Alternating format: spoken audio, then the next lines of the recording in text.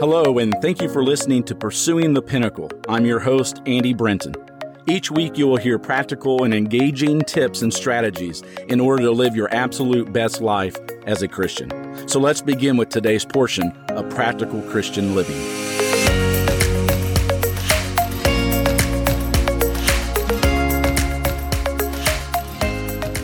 The following is a story of nature demonstrating the fact that struggles are a necessary part of growth and development for the Christian in this life.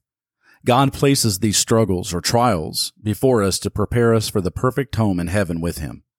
It's called the man in the cocoon. One small opening appeared on a cocoon, and a man sat and watched for the butterfly for several hours as it struggled to force its body through the little hole. Then it seemed to stop making any progress at all. It appeared as if it had gotten as far as it could go and could go no further. The man decided to help the butterfly, and so he found a pair of scissors and snipped off the remaining bit of the cocoon. The butterfly then emerged easily, but it had a swollen body and small shriveled wings. The man continued to watch the butterfly because he expected that at any moment the wings would enlarge and expand to be able to support the body, which would contract in time. Neither happened. In fact, the butterfly spent the rest of its life crawling around with a swollen body and shriveled wings. It was never able to fly. What the man in his kindness and haste did not understand was that the restraining cocoon and the struggle required for the butterfly to get through the tiny opening was God's way of forcing fluid from the body of the butterfly into its wings so that it would be ready to fly once it achieved its freedom from the cocoon.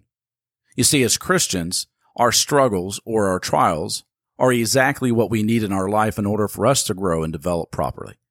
If God allowed us to go through our Christian life without any obstacles, it would cripple us spiritually. We wouldn't be able to fly as we need to. Someone may ask, well, how so? Well, it's simple. God allows trials in our lives so we will grow up spiritually. God allows tests in our lives and rarely announces them ahead of time. Trials take us from the realm of theory to reality of our faith so that we can start living out that faith in the real world. Trials make us strong. God's ultimate purpose for our trials and in this life is to conform us into the image of His Son, Jesus Christ.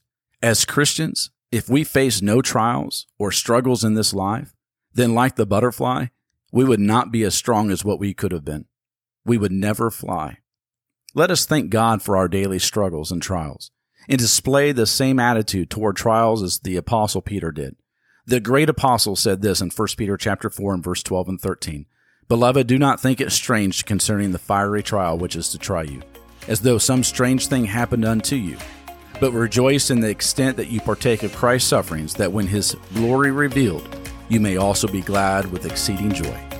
Once again, I want to thank you for listening to Pursuing the Pinnacle, subscribing to it, and sharing it with those that you love. As always, my prayer is that God be with you and you seek Him in all things. Until next time, God bless.